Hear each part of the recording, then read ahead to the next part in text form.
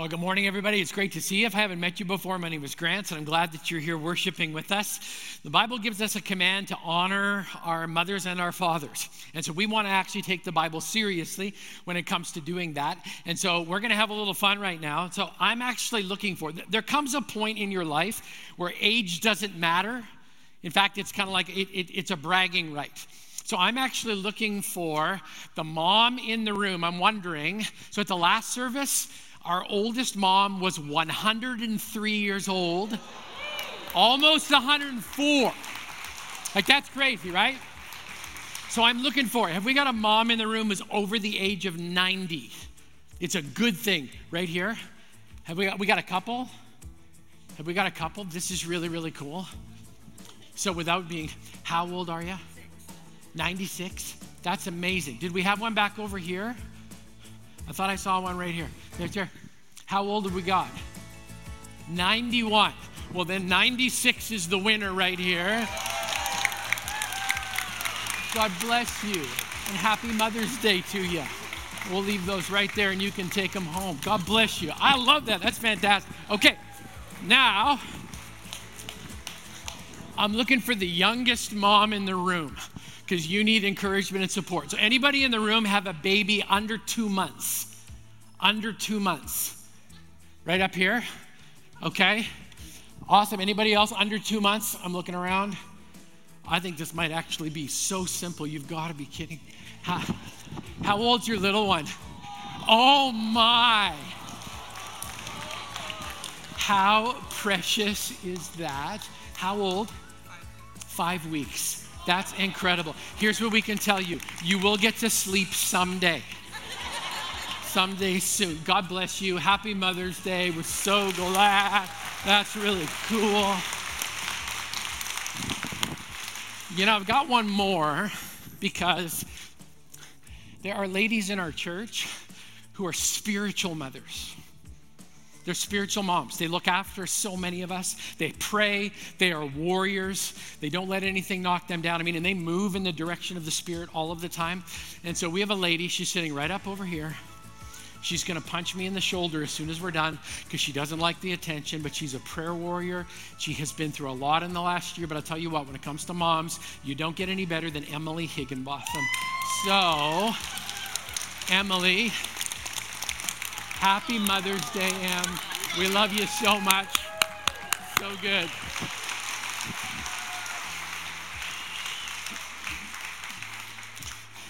That's just fun. And because it is Mother's Day, I want to say hello online to my mother-in-law, Laurel's mom, who's a fantastic mom. My mom, Shirley, is watching from Brandon, Manitoba. Sometime today, she'll be listening. And I also want to say happy Mother's Day to to my wife and the children. My mother's, I got my words all tied. So she's my wife, and she's the mother of our children. Her name's Laurel. She's sitting right over here. And can we say happy Mother's Day to Laurel, too? Thank you.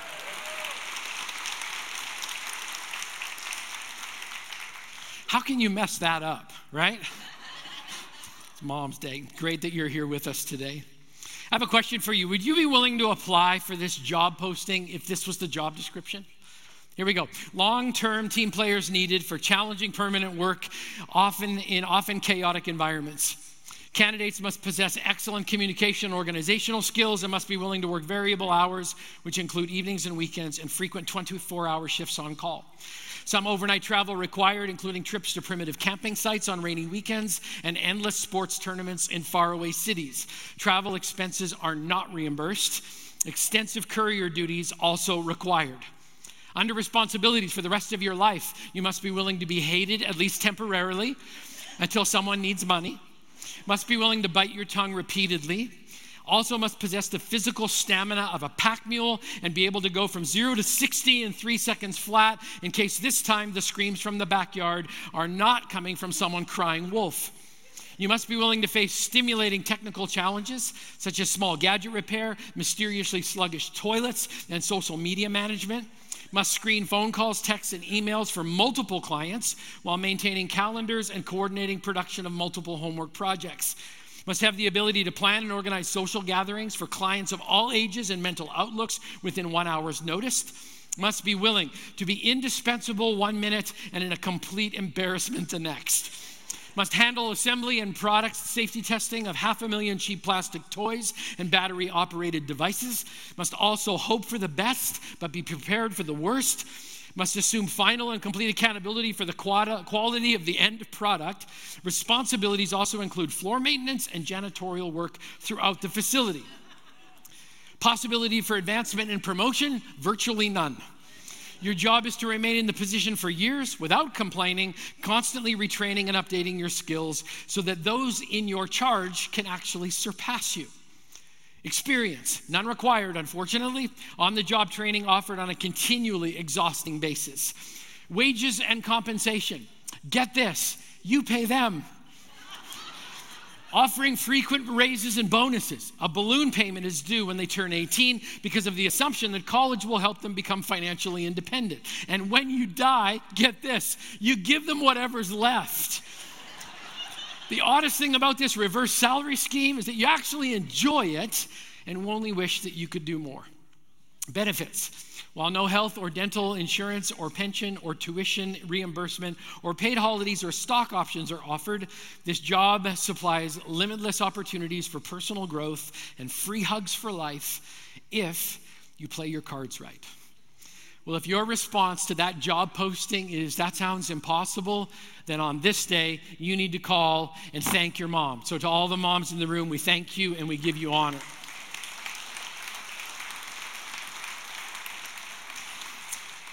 There are so many times in Scripture when God comes to a normal human being and asks them to do something impossible. A couple of examples. Hi, David, I need you to go and fight a 9-foot mercenary with nothing but a slingshot. Hi, Gideon, I need you to fight an entire nation. Oh, one thing, you can only take an army of 300 with you. Hi, Esther, I need you to win a national beauty pageant, become the queen, stop a national genocide conspiracy, and preserve my chosen people. Oh, and by the way, your only other source of support besides me is your aging uncle. Hi, Noah, I need you to build a boat. Even though you don't know what a boat is or what a flood is, I need you to build a boat and subdue an entire zoo while saving mankind. How about this one? Hi, Mary. I need you to be the earthly mother of the Son of God. And I'm sure her response at some point, along with all of these other people, was, but God, that sounds impossible. And it may sound impossible, but there's also a promise that comes along with it. Nothing is impossible with God. In Matthew 14, Mark chapter 6, Luke chapter 9, and John chapter 6, we find the followers of Jesus facing an impossible situation. Jesus has been teaching all day and a crowd has been growing. The number of people is heading towards 20,000 all told. It's getting late and the people are hungry. The disciples gather around Jesus, and just like in the case of David, Gideon, Esther, Noah, and Mary, the Son of God lays out an impossible situation. He says, guys, you feed them. And I'm sure their response was the same as all of the other Old Testament patriarchs and New Testament heroes we've seen. But God, that sounds impossible. How do you respond when you're facing an impossible situation? Do you panic? Do you pray? Do you run? Do you avoid the situation and pretend it's not happening at all? Well, let me read a compilation of 4 biblical stories of the feeding of the 5,000. It's an incredible miracle. I promise you fish will show up at some point. This story is actually one of only 2 miracles in Scripture that show up in all 4 Gospels, the other being the resurrection of Jesus, which means it's a big deal. It also isn't the feeding of the 5,000. That's a misnomer because I don't know why, but they only counted the guys. When you think of how their extended families would have joined together, it would have been between 15 and 20,000 people. So keep that in the back of your mind as I read this miracle moment to you. This is what's known as a harmony of the Gospels. Luke 9 says, when the apostles returned, they reported to Jesus what they had done. Then he took them with him, and they withdrew by themselves to a town called Bethsaida. But the crowds learned about it and followed him. He welcomed them and spoke to them about the kingdom of God and healed those who needed healing. Same story, different book from Matthew 14. As evening approached, the disciples came to him and said, this is a remote place and it's already getting late. Send the crowds away so they can go to the villages and buy themselves some food. Jesus replied, they don't need to go away. You give them something to eat. John 6, Philip answered him, it would take more than half a year's wages to buy enough bread for each one of these people to have one bite. Another one of his disciples, Andrew, Peter's brother, spoke up and said, here's a boy with 5 small barley loaves, 2 small fish. But how far will they go among so many? This is an amazing moment. You've got a huge crowd and they're hungry. And because they're hungry for a long period of time, it means they're starting to get a little bit angry, which means they're hangry. Some of you understand what that means. The followers of Jesus are overwhelmed with the scope of the need, and they do what so many of us do when we're faced with an impossible situation. They freeze. They freak out just a little bit. They start looking for an escape route. And if you look at the story, you actually see some common approaches to an impossible situation. The first approach is simple. It's the panic approach. This is the approach that says, Jesus, are you kidding me? There are thousands of people right here, and they're hungry, and we're in the middle of nowhere. The closest market is hours away. There's no grocery store on the corner. Like, God, we're in an impossible situation here when it comes to food, and yet you've made this request. You said you give them something to eat. I'm sure their response was, Jesus, here's the problem with that request. This is the reality. We have nothing. We don't have food for ourselves, much less the thousands of people that you drew here, because you wouldn't stop healing people and teaching. God, we've got nothing going on. Have you ever felt that way? Have you ever come to a point in your life where you've said, God, I have no physical strength. God, I've got no finances. God, I have no capacity to try and put my family back together again. God, I don't have any forgiveness left to offer. God, I don't see any way in which I can tackle this God-sized problem. And because I don't see any options, I'm actually freaking out just a little bit. Take a moment and grab a hold of this truth. The first prerequisite for a miracle is an impossible situation.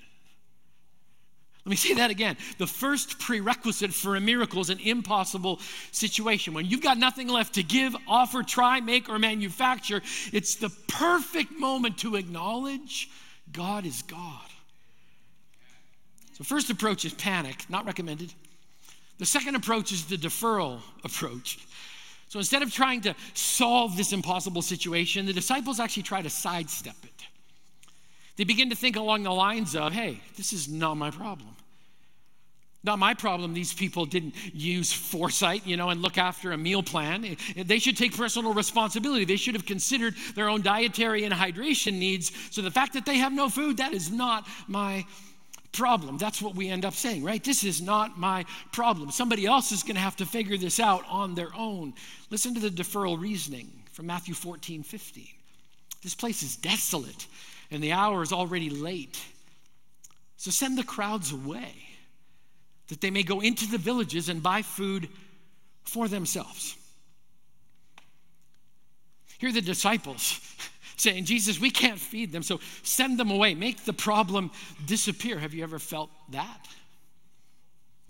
God, I just need you to make this problem go away. Make this sickness, this need, this family disagreement, this argument, this obstacle, whatever the mountain happens to be in your life, God, could you just please make it go away? Some of us have been there so unbelievably often. It's just like, God, I'm exhausted trying to deal with this need, so please, just make it go away. The disciples are just like, Jesus, just send them off. The third approach is the financial approach. The disciples get together, and this is the outcome. They come to Jesus with this reasoning. Jesus, this does not pencil out. They elect a spokesperson. What's interesting to me is the spokesperson who comes forward is known as Philip the evangelist. Suddenly, he's Philip the accountant, okay? John 6, verse 7, it says, Philip answered him, it would take more than half a year's wages to buy enough bread for each one to have one bite. Philip's reasoning in his mind. It's like, okay, Jesus, so I know you're God, and I know you own the cattle on 1,000 hills, but unless you begin a bovine liquidation sale, There's simply more need than resources. I mean, Jesus, we could take a 50% pay cut and everyone here would get a single bite. Your request to feed them ourselves is just not financially solvent, so you're going to have to rethink your math. Has anyone else in the room ever noticed that God has a different math than we do? God has this uncanny ability to take nothing and multiply it, which means we show up, we trust him with what is not ours to begin with, and he begins to bless our sacrifice, and he multiplies it. Let's take a look at one more approach. It's the scarcity approach. The disciples show up in front of Jesus and say, Jesus, we did inventory, and this is the conclusion. There's just not enough. Some of you have been there. You've got more bills than available funds. You've got 5 cents worth of resources and $5 worth of need. And you come to God and say, God, I've looked at this from every possible angle, and this is the only logical conclusion. There's simply not enough. Andrew, Peter's brother, even brings an example of the inventory forward. John chapter 6, verse 9. There's a boy here who has 5 barley loaves and 2 fish. But here comes the line. But what are these for so many people? It doesn't say that the boy volunteered or just showed up on his own. It doesn't really say anything. All of a sudden, there's 12 grown men pointing at a little kid going, well, there's a kid over here who's got something. Can you imagine being the kid in that moment? Holding on to your lunch with everything that you got, and suddenly somebody's volunteering forward and you're being conscripted. I'll tell you one thing. There's only one conclusion from this story. This kid must have had an awesome mother, because he was prepared, and we know that did not happen on its own, right? To all of the moms in the room, never underestimate the power of the little things that you do, because they matter. They matter. And the older your children get, hopefully, the more they will recall all of the little things that you did and how grateful they should be for you in their life. The disciples are stuck looking at the lack, right? God, all we got is this kid with a lunch over here. They don't see the potential. I think we all arrive at this moment sometime in our lifetime, right? We come up short physically, emotionally, financially, relationally, and spiritually. It happens to all of us, right? We get sick and our body needs a miracle. We do our best to stay optimistic and hopeful, but life happens and suddenly there's real grief and real depression, and the weight is more than we can handle on our own. We do the very best we can to make ends meet, but the truth is the price of gas, the price of groceries, insurance, life is just more than we anticipated, and we come up short. And sometimes we pour into our relationships. We do the best we can to stay together and work stuff out, but then someone just walks away and we're left wanting for so much more. Sometimes, spiritually, we come up short. We do our best to love God with everything in us, but we've got hard questions. And we may not have full understanding, and we want to believe, but reality is telling us a very different story, and the devil is asking us a question. So where did your faith in God get you this time? And we're struggling because we want to believe, but we just keep coming up short. And our life is hard. Life is chaos, and then we panic. Life is heavy, and we just want it all to go away. Life doesn't pencil out, and we're left wondering, how are we going to survive? And life just doesn't make sense, and all we can see is scarcity. There's just not enough. So let's go back to the moment. You've got 12 disciples who've been following Jesus. Jesus just said, you feed them. You feed them. And the disciples are lost. What do you mean, feed them? We can't, and it seems hopeless. But Jesus isn't done yet. In fact, Jesus is just getting started, which means this: if you needed some encouragement today on Mother's Day, here's what you need to know. If you're not dead, God's not done. In fact, the best of what he may be doing in your life could be right in front of you. The book of John says Jesus already had in mind what he was going to do. I love the truth of this story. Jesus Christ is not limited by human panic, avoidance, finances, or scarcity. That's where Jesus invites us to take the same path that David and Gideon and Esther and Noah and Mary took with him. This is the path that opened up the Red Sea for Moses and the people of Israel. This is the path that took Peter over the side of the boat to walk on water. This is the path that took Jesus, the Son of God, onto a cross and into a grave. This is the path that every person who's ever accepted Jesus into their life has had to contemplate and act on. This is a completely different approach to life. This is an approach, unlike the other four, that opens the door to miracles. This is an uncommon approach to an impossible situation. It's called the faith approach. This is the approach that says, I may have nothing, but in Jesus, I have everything. This is the approach that keeps you up all night praying because the doctor said there's no hope, so you decided to appeal to the great physician who's the author of hope. This is the approach that says, I have no idea how God will provide, but I know that he will, and therefore I'm going to ask, believe, and trust in him. Faith says, as long as I'm here and breathing, I'm going to trust God even when everything around me screams, that's impossible. Here's another harmony of the story.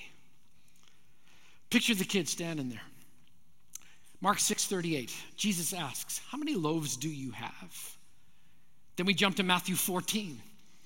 We have here only 5 loaves of bread and 2 fish, they answered. Bring them here to me, Jesus said. And he directed the people to sit down on the grass, taking the 5 loaves and the 2 fish, and looking up to heaven, he gave thanks and broke the loaves. Then he gave them to the disciples, and the disciples gave them to the people. They all ate and were satisfied, and the disciples picked up 12 basketfuls of broken pieces that were left over. The number of those who ate was about 5,000 men, besides women and children. I love the simplicity of this miracle. It's one question that reveals the response of God in the face of an impossible situation. Jesus just says, what do you have? What do you have? Your natural response is, I have nothing. But this isn't a natural moment. This is actually a supernatural moment, which means this. If you're here today and you have anything, God's ready. I could show up today and say, I'm exhausted, I'm tired, not sure what I'm going to preach, but this is what I have available to me right now. I have a dream and a pulse. I have a work ethic and time. I have today in this moment. I have my availability in the life God gave me. I have a voice that I can use to sing and preach God's praise. I have God's promises and his track record. I've got a lunch to share. I've got a God-sized need and a God who is greater. I have what I have, and I'm going to share it with the God who gave it to me. I'm going to release what I have in love, generosity, trust, and hope, and I'm going to believe that the God who did a miracle for so many people in the Bible is also going to do one for me. Do you see how beautiful that moment must have been? What do you got, guys? 5 buns and 2 sardines. Awesome, bring them to me. Bring them to me. That's what happens next, bring them to me. And I picture it in my mind. Jesus grabs these 5 little barley loaves and he just starts picking pieces into a basket. And pretty soon, the disciples start doing a different kind of math. Like, and that bun is going a long way. You filled half of that basket, and you haven't even gotten to the end of the first piece of bread. What's the deal? And then he grabs a piece of fish and he starts like flicking it off. And I know it's not the lunch that you would have of choice, but this is actually pretty cool for the people of that day. And he starts filling a basket, then he passes it to the disciples and says, go ahead, guys, just start distributing. And then he just starts breaking more and more and more and more. And it goes on and on and on and on. And they are distributing a miracle in amongst the people. And pretty soon the people are starting to take notice. Like, that was a little tiny lunch. You fed how many so far? Well, we're at 1,500, but don't worry, we're just getting started. And it begins to multiply and it begins to grow. And it teaches us a lesson. When I put what I have into the hands of Almighty God, faith unleashes an opportunity for a miracle. Now, when I hold on to what I have, it just stays with me. But when I release it back to God, life is transformed.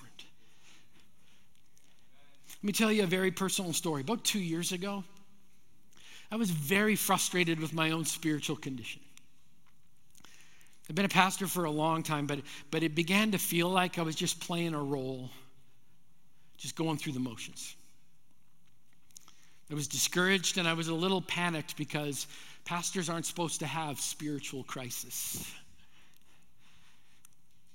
If I could sum it up, I would just say my relationship with Jesus felt stale and distant, and I just kept coming up short.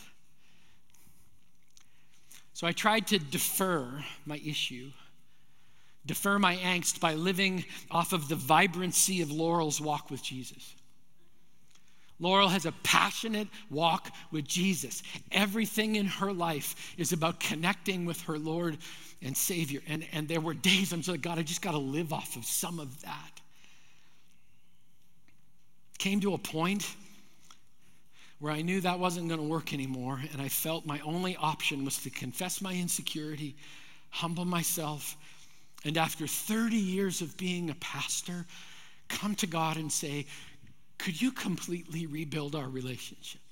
Because I don't know what else to do.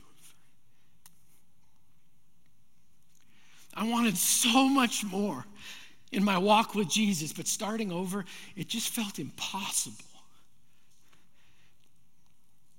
Laurel kept encouraging me, and she kept praying for me. She helped me see that what I struggled with the most was actually receiving the unconditional love of Jesus. I can preach about the unconditional love of Jesus for you every single weekend and believe it with every fiber of my being. But when it comes to the love of God for me, it's like,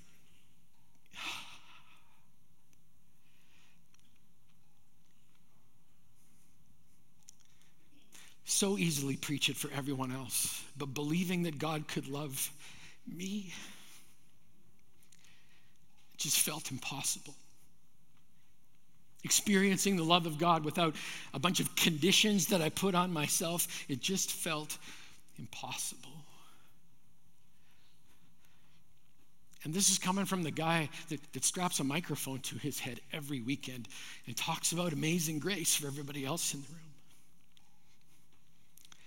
Slowly but surely, through prayer and some really hard conversations with Laurel and my therapist, my heart started to change. My heart has always been soft and tender. You know that because you know how much I cry. But now, it was as if my heart was becoming softer and tender towards me. My heart began to move in some different ways than I'd ever experienced before. My prayers moved from very formal to very free. My worship moved from lip service to his service, and I began to long for deeper times and longer times with Jesus, and other stuff in my life just kind of lost its importance because Jesus became the most important, and a miracle happened for me that I know. Some of you are sitting here today going, Grant, I would so love to have one of those passionate, vibrant relationships with Jesus, but it just seems like it's so unbelievably cold and stale. I want to encourage you with something today. The miracle that God is doing, not done, but is doing inside of me is available for every single person. I found the relationship I had always longed for, and it was so much more than I could have ever dreamed. And it's available to every one of us. If you feel like your love towards God has grown cold, it can come back alive again. You can put that heart in God's hands and he will take it and he will multiply it. He will move it outside of you and allow you to dream in ways you've never dreamed before. Now, don't get me wrong. I still have really hard days, but I have found that Jesus is the one who always provides so much more than I could ever need in every single circumstance. And do you want to know what I brought to him in that moment? An open heart and an open hand. That's all I had. an open hand, and an open heart. And in exchange, God gives you a life that you can only dream of. Jesus said in John 10:10, he didn't come to take away, but to give us life and life to the full. So this is the point. God will use what and who is available to create his miracle. I want you to notice something. Jesus doesn't multiply the bread, take the baskets, and then start walking around to everybody else. No, do you know who he enlists to help him? The guys who are struggling with the scarcity approach. The people who are freaking out. The people who are trying to defer the problem. He actually invites them and says, take a step closer, guys. I know you're struggling. Here's a basket. All I need is your hands and your feet. Off you go. Watch what happens. So this is a moment for you. Can you do me a favor? I just want you to think for just a second. I want you to think of putting all of your pain and your shortcomings and your hurt and your disillusionment. Take the worst of you and the best of you, like your very best effort. I want you to picture putting it in your hands, walking it up to the Jesus who just fed 20,000 people with next to nothing. And I actually want you to picture it, laying down everything you have, putting everything in your hands into his hands. If it helps, you can take everything, all of that, you can lay it at the foot of the cross. Here's what I promise what will happen. The second that you lay it down, Jesus will pick it up. Because that's who he is. I want you to picture it. All of that angst, pain, panic, I want you to picture it leaving your hands and being placed into his. All of you is in his hands, just like the bread and the fish. And it seems so small. And it seems so insignificant. But don't miss this in the story. In that moment, God begins to multiply. And what you think is not enough is more than enough when you put it in the hands of Jesus. And then this happens. Then you get to enjoy the overflow. I love the promise of overflow. If you read this story, God doesn't just fill every belly in the story, he even provides leftovers. 12 basketfuls. And we could get into all different kinds of the biblical symbolism of 12 baskets. But I want you to know something. All of that abundance is available to each one of you today. And whatever you're facing, wherever life doesn't pencil out for you, or it just keeps coming up short, here's the miraculous promise of God to you. Ephesians 3. You ready? Here it comes. And now to him who is able to do immeasurably more than all we ask or imagine, according to his power that is at work within us. To him be glory in the church and in Christ Jesus throughout all generations, forever and ever and ever and ever and ever and ever and ever and ever and ever and ever. And ever and ever and ever, and past this Mother's Day and next Mother's Day and the Mother's Day after that, forever and ever and ever, all of the glory exceeding your expectations. Now to him who's able to do immeasurably more than you can ask or even imagine, to him be glory forever and ever and ever. And all God's people said, amen. So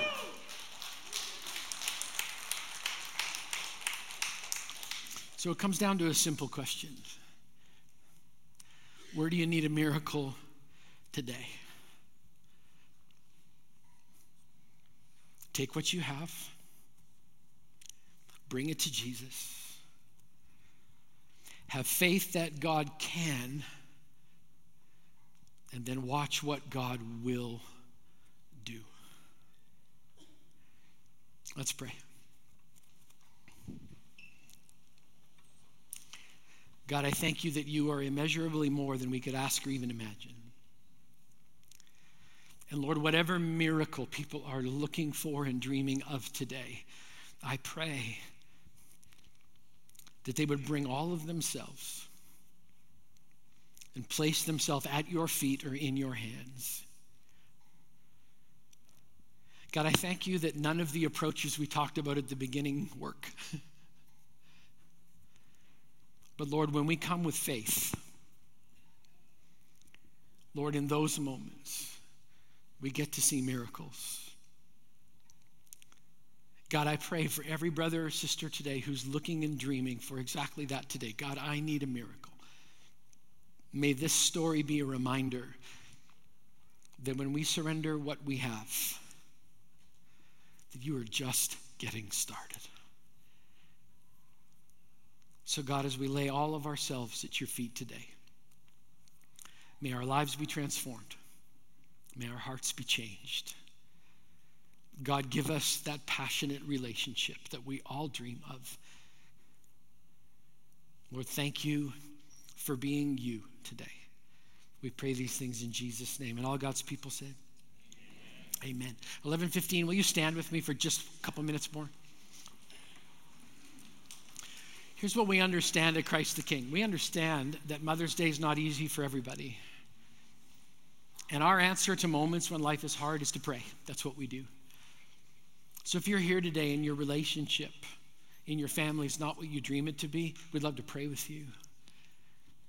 If you're someone today who dreams of being a mom and there have been obstacles, we'd love to pray with you. We want you to know that this is a safe place. And we don't pretend that life can't be really difficult sometimes. But we also know there is a God of miracles who loves to hear the cry of our hearts. So if you need prayer today, instead of going that way, you're going to come this direction. We would love to pray with you with our prayer team. If you are walking that direction, we got a beautiful photo booth out in the comments. Take a moment, get a picture as a family. It will be a great memento for you being here today on this Mother's Day. To everybody in the room, to everybody online, God bless you. Thank you for coming. We'll see you back here in 6 days. God bless.